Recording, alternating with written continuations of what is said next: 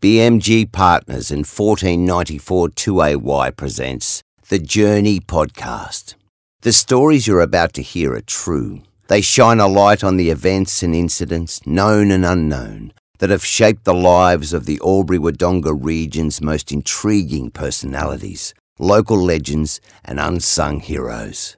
So sit back and enjoy. Hello, there you are with Kev Polton. This time around, we are going on the journey of Josh Baker. He is the second generation of ownership of B&H Homes. And we start with the ties to the local region.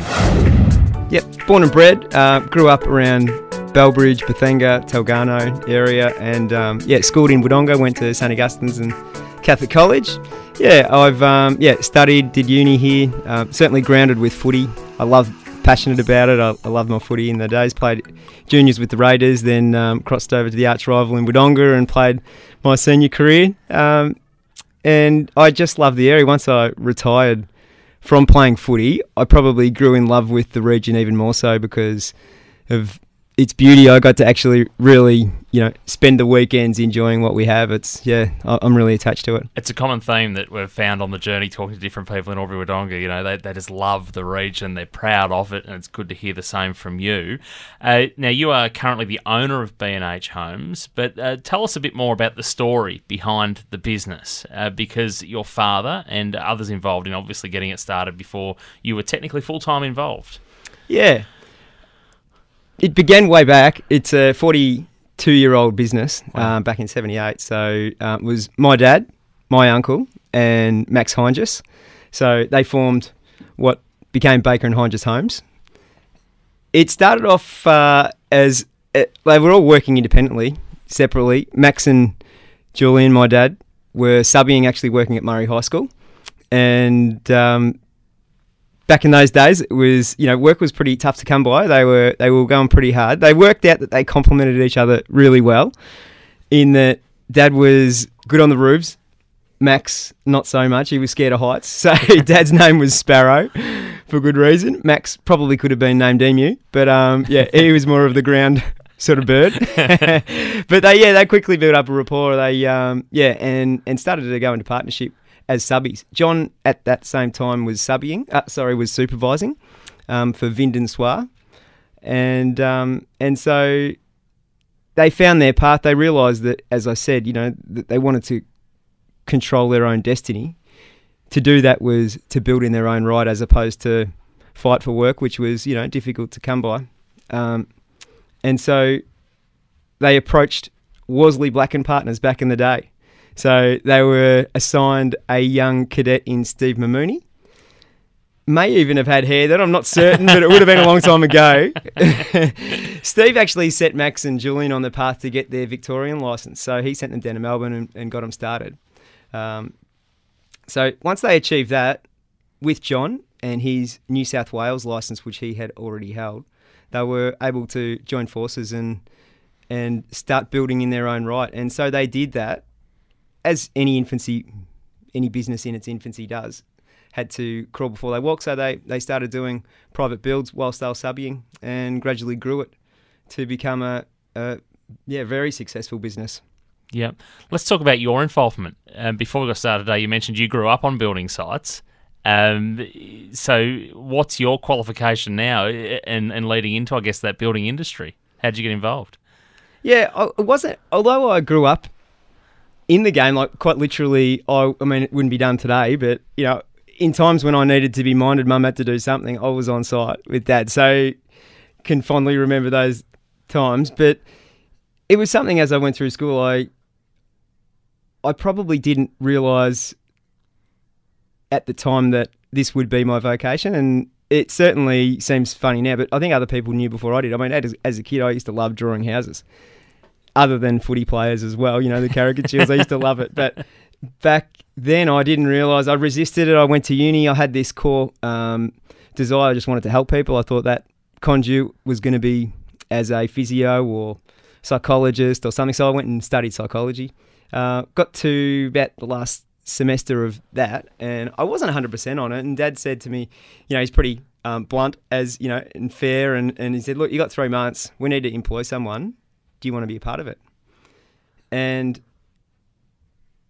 I hadn't really thought too much about it, but it certainly made me really delve into what did I really want to do. And so I had a bit of a change in shift, and I really worked. It was funny. I didn't know why I had to work hard on myself to work it out, but I did. And I had a shift in mindset in that absolutely at its fundamental reason, it's putting roof overhead. It's a real fundamental need for any human. So I thought, yeah, why not? There's a pretty good potential here to help out. Did you finish the psychology degree first? I did. Yeah, okay. I did the last couple of months, but I didn't know until the very, towards that end part, and it became really obvious to me that, I want to give this a crack. I absolutely love everything that B&H stood for. I mean, so in my holidays, I would be labouring as a chippy anyway. Throughout uni, I would work as the display home cleaner for B&H Home anyway. So at the end, it was probably a really natural progression, but I didn't see it that way. I had to finish my studies off. I did that and deeply, have fallen in love with the game. Yeah, the industry is a really interesting one. I mean, it's tough, and like anything that's worth it is, you got to work for it. But yeah, architecture, construction, the impact that it can have, and also the absolute that fundamental need that we can probably have an impact on, which there's a few of that at the moment, isn't there? With housing, population growth, all of that, like it's needed. So there's some bigger dreams there at the end of the day. But at the same time, at this moment in time, I absolutely, I'm so proud to head up B&H Homes. It's something that it's just feels right. And what was the turning point for them? Like when they went from just sort of coming together and sort of being able to trade in both states, I guess. When did it really start taking off for them? Are you familiar with that sort of background? Yeah. The rubber hit the road, I suppose. There's moments, isn't there, in time where it happens, and they chipped away, like I said, for quite a while. So Max, John, Julian, through the 80s, would have done about 5 display homes before the one, I suppose, that really made an impact. That was the Belrose. It's the B&H look that you probably are familiar with. If you drive past one, you know it. That was probably where it all happened. So much time was invested into that design. I remember as a kid, the lounge room table was just scattered with clippings, sketches, plans. They used to frequently commute to Melbourne. Mm-hmm. Melbourne was probably, in those days, it was a couple years ahead of where we are in the regional town. So they really invested heavily into a look that they wanted to be really unique. Something that was a cross between Federation, Victorian, and then regional. So they wanted to be able to get that blend. It was that quintessential B&H look which became the Belrose.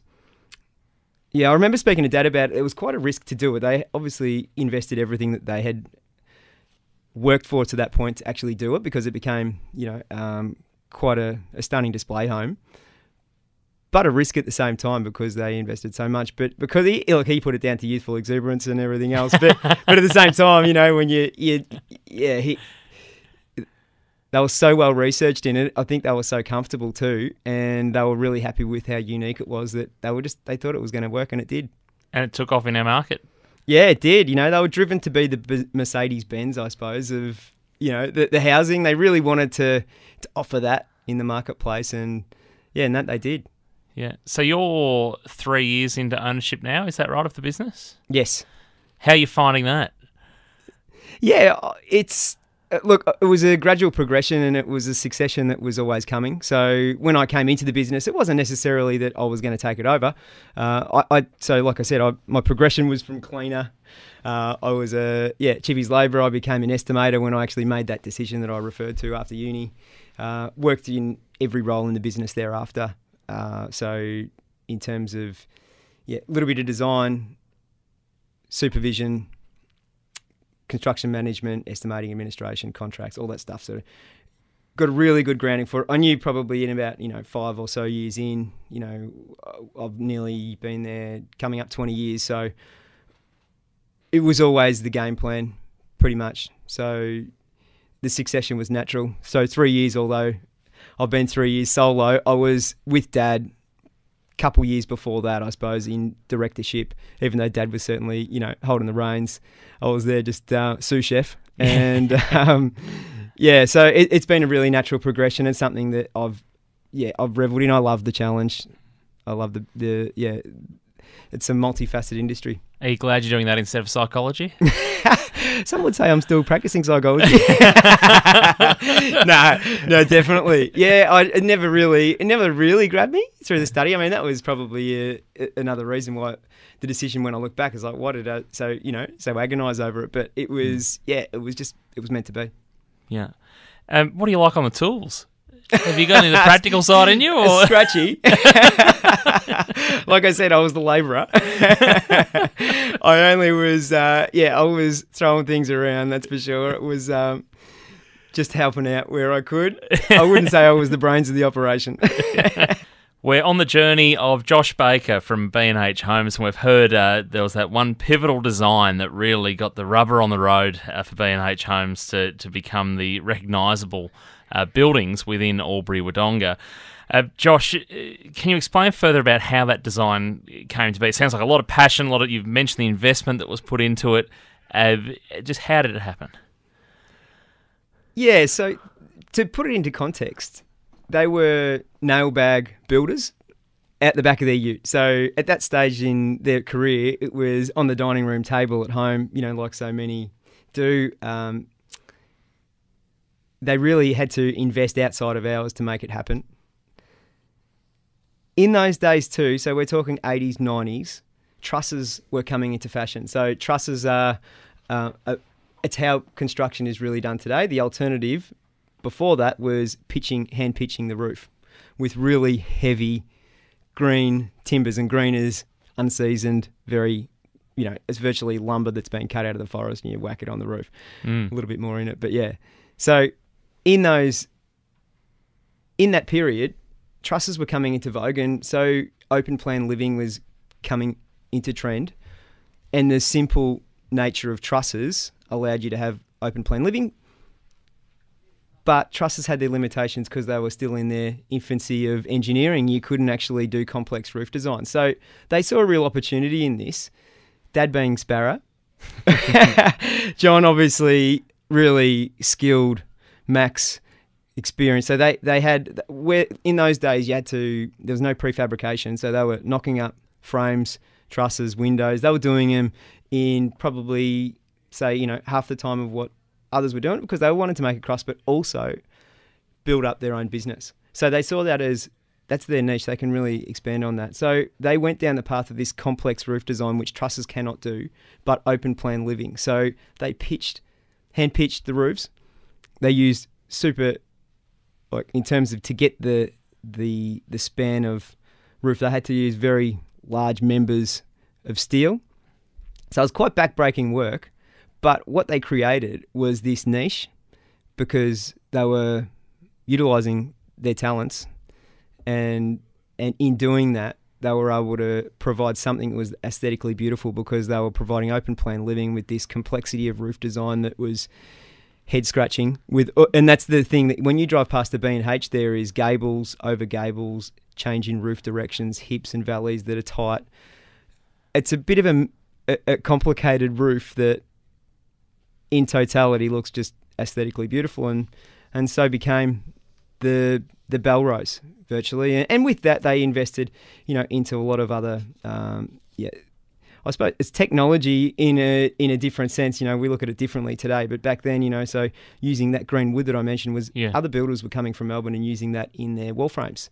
But up here we've got such hot summers, that timber was shrinking so much they were finding movement. So, the technology was to use kiln-dried hardwood, so they were using that through their wall frames.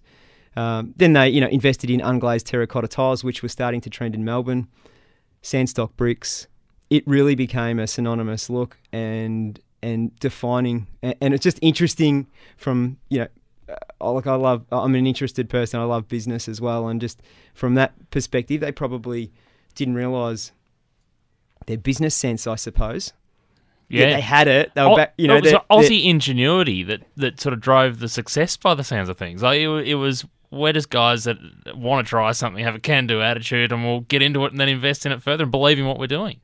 Yeah, I think there was a bit of that. There was no doubt there was a bit of design and construct going on at the at the source on the job site, but also a fair bit of research went into it. It was it wasn't it was a very considered decision to create. I mean, obviously, you don't give everything of what you own to be able to create that for any, you don't risk without knowing, I suppose, to some extent. And so they did that. Yeah, they invested in their R&D and with good construction method, which it's the same values that we practice today to do it as best it can be. And that's ultimately how they approached it. They really wanted to, and it's something in the market that wasn't there. I mean, like I said, housing was quite simple. So simpler it is, the cheaper it is. Then it was like they're offering something premium that's quite, at the other end of the economy scale. Yeah. And yet they drove a market that was there, that people really did want it. So, yeah. Key decisions, forks in the road. They would have had a few. Yeah, 41 years of practice. There's always change, isn't there? And I think it was doing the simple things really well and just trying to keep it simple. But forks in the road, yeah, it's defining roles, I think, was really important. John and Max really drove production, the standards, subcontractor expectations, the relationship. Julian was all about, the administration and the business sense part of it. So, yeah, they really had great cohesion. I think, so knowing their role, over the journey. So we're this year, excitingly, we're starting our 25th display home, which is, I'm really proud of. Yeah. Yeah, it's longevity in business it relies on relationship. It's a community to build a home. So, you're sort of nurturing a community for that many years is, we've got fantastic relationship with it. I mean, we've got the best subbies. I believe that wholeheartedly. They love working for us. We love working with them. And same with our suppliers. We had fantastic support. Like you go back in the day and people in the industry, will know them, how much they invested into it. The Steve Mamooney, for one, I know he's not necessarily related to the industry, but he was for us from BMG. Can't thank him enough for, and I know the same for the boys before me, for what BMG have done for us has been, nothing short. It's friendship, to be honest, as much as, business. But, then there's the David Christies who supported us with all the brickwork and the Wayne Rosses of TradeLink and Brendan Browns and David Saltries and Terry Towers and Cash. There's all these names that throughout the journey that have been, really good to us. So, but forks in the road, it's I suppose it's knowing what you've got and appreciating it and nurturing it, I think, is probably... Sounds like you've got a handle on that at the moment as you sit. What's it look like in the future? How's your forward looking? Yeah, well, like I said, the 25th display home is bloody exciting, to be honest. I've invested I don't know how long it took. Like I said, I would have been 10, I think, at the time that the Belrose was being designed and evolving into what it was. So I kind of remember just the bits and pieces of going, I've got no idea about timelines. I'm working... Yeah, at the moment, it's been 18 months, this one in the can, and it's it's finally being realised, and I'm really excited. I think it is the next phase, I suppose. Look, the Belrose series, we have really, we grew it, the family of, the consistency, so that homes that we build today still are recognisable to that original design. Threads, we're talking, they're not identical. They've evolved into a contemporary version, but at the same time, this version that I'm talking of, the 25th display home, is completely distinctly different. It is on another wave, and really excited to be able to produce it. Sure, it's going to embodies the regional shed, which I absolutely love, and I know that sounds a bit funny, in the gable of the thread of B&H history, but it'll tie them together really nicely into a really modern contemporary floor plan that is just nice and crisp. So I'm really looking forward to that. It's quite exciting to hear the passion behind your industry and that, because for many people, even though you make a huge investment in a home and you might build a house, you just watch it go up and you go, it's a house. Do you still go through, and you take pride in it, but do you still go through the you'd see your clients, I'd imagine, go through the whole, oh, is it only that big? Oh, no, it's bigger than we thought. Anyone who's ever built a house or done some substantial building, that weird perception of room size, does that happen for you when you're watching a house go up, like even like a one that you've drawn? Or? Absolutely. It comes down, it's a trust thing, to be honest. Yeah. Like, I mean, you see so many of them and you understand what it will look like at the end. But at the same time, it's that visual perception of just a slab down and you think, will my house fit on that? Then the roofs go on and it gets a little bigger and then the plaster goes in and it goes, well, this is a bit bigger. How am I going to put all my stuff? I need more furniture. Yeah. So it certainly, it's a natural thing and it's a common question for sure. It's a natural. So you're used to it. We're talking to Josh Baker from B&H Homes, who is now the owner of the business, and we've heard him really proudly recount the story of those before him that established the business, which, Josh, included your father. And I guess, unfortunately, in recent years, you've had to deal with quite a bit of grief whilst also sinking your teeth into business at the same time. For anyone not familiar with the story, please share the story with us of your father's passing, and I guess he's being unwell for some time there. Yeah. We had a blessed existence, real, and we do have a blessed existence. And I didn't really know a lot of hardship until that point. And I mean, and look, it's life at the end of the day, and we've all experienced it. But yeah, Dad passed away in 2017.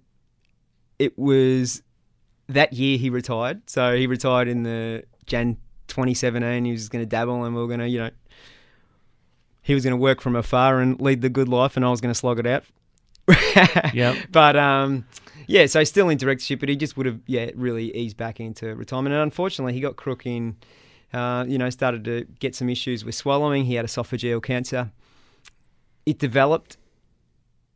It became a really aggressive type of tumour, to the point that one day he was able to swallow reasonably. It still had to have a bit of a wash down, but the next day it was restricted to the day after that he couldn't even swallow his own saliva. So he had all of the treatment that you go through, traditional, and then turned to alternative in a short 8-month period. It was pretty bloody devastating, because anyone who knows Dad knows how spirited he was as a human, that's for sure. And to see him fight and his body not respond to the treatment was disbelieving, I suppose. And so, we've, as a family, we're exceptionally tight nucleus, and not to have Dad, our rock, in it has certainly been a new normal that we've had to learn. It's devastating. You were getting into the business at that same point in time. We were already in directorship together during that. It was taking just full reins. Oh, it was transition. exactly. Yeah, and it was just, I suppose. Look, I look back. We've had it's been a bit of an interesting transition. Like 41 years, you got to expect change. So that was the point that came. Just when you're trying to deal with a few other things at the same time. But look, that's just the way it rolls. That's life, isn't it? Get used to it. It set you off, and understandably so, I'd imagine, because I've lost my sister to cancer myself, and it's until you have someone that's personally connected to you, don't have a face on a disease. We all, as good humans, do fundraising and donate to things where we can, but until you put a face to it, and I'm sure you'd relate to it, is that's when the passion for that belief, or what can I do, really kicks off. You ended up on the Tour de Cure bandwagon. Yeah, it was something only 4 months before Dad passed, my auntie passed as well with stomach cancer. So my uncle and I, and Dad was, he received treatment not only here, and I cannot thank enough the private hospital in Albury of just phenomenal care that they gave, was just outstanding. And then Dad went to get the best that we could offer, what we could find, I suppose, what they could offer at Peter Mac Cancer Centre. So Peter Mac Cancer Centre were aligned with the Tour de Cure. My uncle, who also rides bike, my dad ride bikes. We rode bikes together. We really enjoyed it just as a pastime.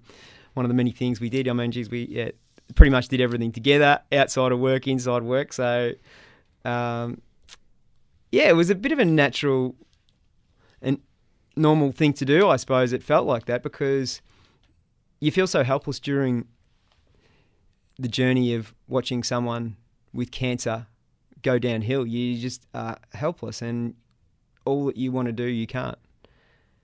And so certainly what's driven us is we want to see investment go into digestive cancers. Certainly the liver, stomach, esophageal, they're pricks of ones to get. And we'd love to see a little bit more into that. So that's why we hope, anyway, some of that over the journey now we've raised collectively 100 cyclists do this ride. We go to Tasmania, we ride 3 days. Beat the drum a little bit, and before that we raise as much money as we can. And over that period, I think we've raised close to 5 million in the last 3 or so years. It's been pretty phenomenal. Making a small difference, that's what you can do. And I'd love to see, and look, they're making some big inroads with immunotherapy at the moment. I'd love to see the alternative therapies be invested in as well to augment that. So to give the chance of fighting hope, I suppose, because chemotherapy didn't work for us. And I know it is working certainly in other cancers, but it near kills somebody before they can survive. So it'd be nice to augment what we've got in our body, and that's immunity that hopefully can fight the cancers, and immunotherapy is supporting that. So why not try and supplement it? And my sister's a naturopath, so obviously I've got a bit of a slanted view, but I reckon there's a lot of green pastures there to be had. So you're still fundraising and riding? Yep. Yeah, definitely. Yeah. So annually we do that. It's close to my heart. It's just something that's a very little something that we can do. Mm. We're on the journey this time around with Josh Baker from B&H Homes. We've heard a lot about that proud local brand, and we're finding out a little bit more about Josh now. And one question I like to ask people, and there's no right or wrong answer to this because it's really what you think they think, but how would other people describe Josh Baker? Probably the first thing they'd say is late. I'd prefer to say generous with time. So it's a work in progress, my punctuality. Positive, determined, I would hope they might say. Probably if you would say pain the... Yeah. But I'd say OCD. But anyway, look, who knows? Yeah, I'll leave that to them. What do you do with your spare time when you're not dreaming up a new display home and working on the business? What are your hobbies? Love getting out and just moving. I love testing my body, so I love running and cycling, like I've mentioned. Surfing's a real passion of mine. That's tough to do in Albury-Wodonga. It is a little, isn't it? But yeah, I love travelling with my wife. So yeah, we're often on a weekend. Yeah, our downtime certainly just head out for brekkie or lunch and cafe, have a coffee, that sort of thing. So it fills my cup. You've mentioned wife. We may as well go there now because I'm led to believe. I can't remember the full story in detail. But tell us how you met your wife. There's a good story behind this, isn't there? There is. It was a sliding door moment, that's for sure. And I needed as much help as I could get down that alley of... So a good friend of ours thought we'd be a great match. And so after a couple of attempted matchups, which is quite difficult because she's from Perth and I'm in Albury, so it's difficult to catch up. Those moments were only like a wedding here and there. So Sarah, who was our shining light, anyway, she said, hey, look, Nayo's at home. She's waiting for a phone call. She's waiting for a phone call from you, and she's got a glass of red wine in hand and she's home alone, so give her a buzz. So I did. I rang her up like it was she won the bloody Tats Lotto that night. Were you nervous making the call? Well, I wasn't, because I was led to believe that she was waiting on that call. Okay. Little did she didn't even know who I was. So congratulations, it's Josh speaking. Yeah. She's like, who the hell are you almost? So anyway, after I got over that little awkward few minute exchange, we ended up chatting for another 40 odd minutes. I persisted. It's one of my traits. And after a few more conversations, I said, hey, how about you just keep this date free? I'm going to come over and we'll see if we work. And so I did that, flew over to Perth. Nio flew back a few weeks later. It just happened to be my auntie's 50th. There was only 70 people there, so she met all of the family in one go. A baptism of fire. She survived, and that's the rest is history. So we went back and forth obviously quite a bit, and I jumped on my knee over there at one of those trips, and I've been lucky enough to bring her home. What a great story. What a catch. Dad was very proud of me, I tell you. Was he? So Dad got to see that all unfold, did he? Oh, yeah. No, he thought it was the greatest. Considering that, like I said, my love life wasn't wasn't a lot to write home about. So, that was one of those sliding door moments where just, things happen, isn't it? Yeah. You go for it. I had no idea, obviously. But what would eventuate? That's a great story. You got any good quotes? I love hearing people's quotes and philosophies and filters that they apply to their life. Is there anything that you sort of, when something happens, you sort of run it through your head again and go, that's why? Or yeah, I think follow your gut, trust your instinct, and lead with your heart is a good one. I mean, not that that's, I don't know if it's any particular. I just think they're little mantras that I try and be true to. I think if you're authentic in anything you do, it leads to success, and you don't do it conditionally for success. You do it just because. So that's probably what I think. You get nothing for nothing. So anything worth anything, you got to do something for it. Yeah. Yeah, that's probably what I'd go on. What keeps you motivated each day? It's a good question. I just think, life. I generally have a real thirst for it. I love it. I just, try to be the best version. I know that's real cliche. Yeah. Particularly, I love podcasts and all that sort of stuff where they do, those things that talk about it. But at the same time, generally I just, I just get a real kick out of just trying to see where things end up when you give it a good crack. Do you think that's changed and maybe emphasised in a positive way since your father passed away? Not really. No, I've always, I think just growing up, I suppose it's probably just been embedded from mum and dad. Like if you were to ask me, who I admire, it'd be, mum and dad's story from humble beginnings, or all of the story, from John, Max as well. Like that's our B&H story from humble beginnings to, we're not, madly successful in any stretch. I'm not, suggesting that. But at the same time, made a go of it and made good. So that certainly has been embedded in us kids, my sisters, trust yourself and, and give it a go. So that, it's probably just environmental. Lucky to be born into the family I was. Mm. Every B&H home that you drive past is really a legacy of Dad's work with the others as well that you mentioned. Do you think you'll have something that you sort of people can look back on and go, that's still there, it's still giving? Yeah, I hope so. Definitely this 25th display home. I really it's got the heart and soul in it. It has. I said, I mean, it's got a little bit of my cousin's been involved in it. So to give you a little bit more brief on when I joined the business, like mum was working there too, my cousins. So I'm working with mum, dad, uncles, cousins. Today, fast forward, they're mum and dad. Well, actually, mum is still involved as a silent partnership there, but still working with cousins. I'm actually been working with my cousin in Melbourne a little bit as well. He's an architect, so it's really lovely to have that family. I mean, the company's founded on family values, but to carry that through into this next phase still is really important to me. And that's something that I suppose will always be because it's a part of our culture. Mm. Something as a legacy I would like to do, and it was something that Dad started off. It probably extends back to that idealistic Josh back in uni days, wanting to help out. And, that's going to be a work in progress, but hopefully, what will happen with, into the future might be something that supports those doing it tough, that, don't have a roof over. Like, doesn't it not make sense that the building industry, supports those that don't have a roof over, that are homeless? So I hope that, we can put together some form of system as a building industry and community.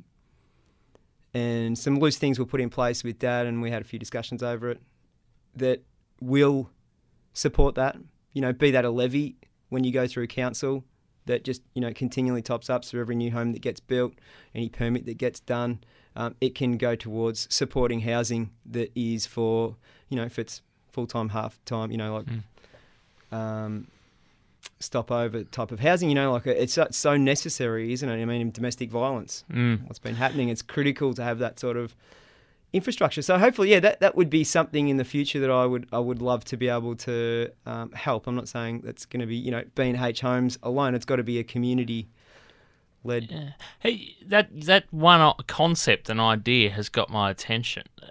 How far percolated is that idea? At what point do you find someone to support legislation perhaps surrounding it, or how do you build together as an industry to achieve that? Is that something you have to still lead? Are you aware of others feeling the same way? Or Yeah, it was Quamby House, which we used to have in Albury, obviously was something that, real tragedy, I think, that what happened there in terms of, and obviously Dad was as well. He certainly started the conversation with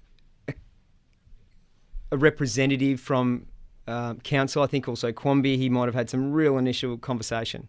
Life got in the way, and so it didn't probably get to the level. But that's where, that retirement that he was going to do, because he enjoyed doing, and so that was going to be another thing that was on the radar. I'd love to try and see that through. And, so in answer to your question, it's not going to be one person. It's a community-led thing. And, sure, I would think it needs to be put into local council as I think, every new construction supports that. We're talking with Josh Baker from B&H Homes. He's part of the journey this time around, and we've spoken building industry, we've spoken grief, we've spoken all sorts of different things so far, but hindsight, it's a wonderful thing, Josh. With the benefit of hindsight, is there advice you would have given a younger you?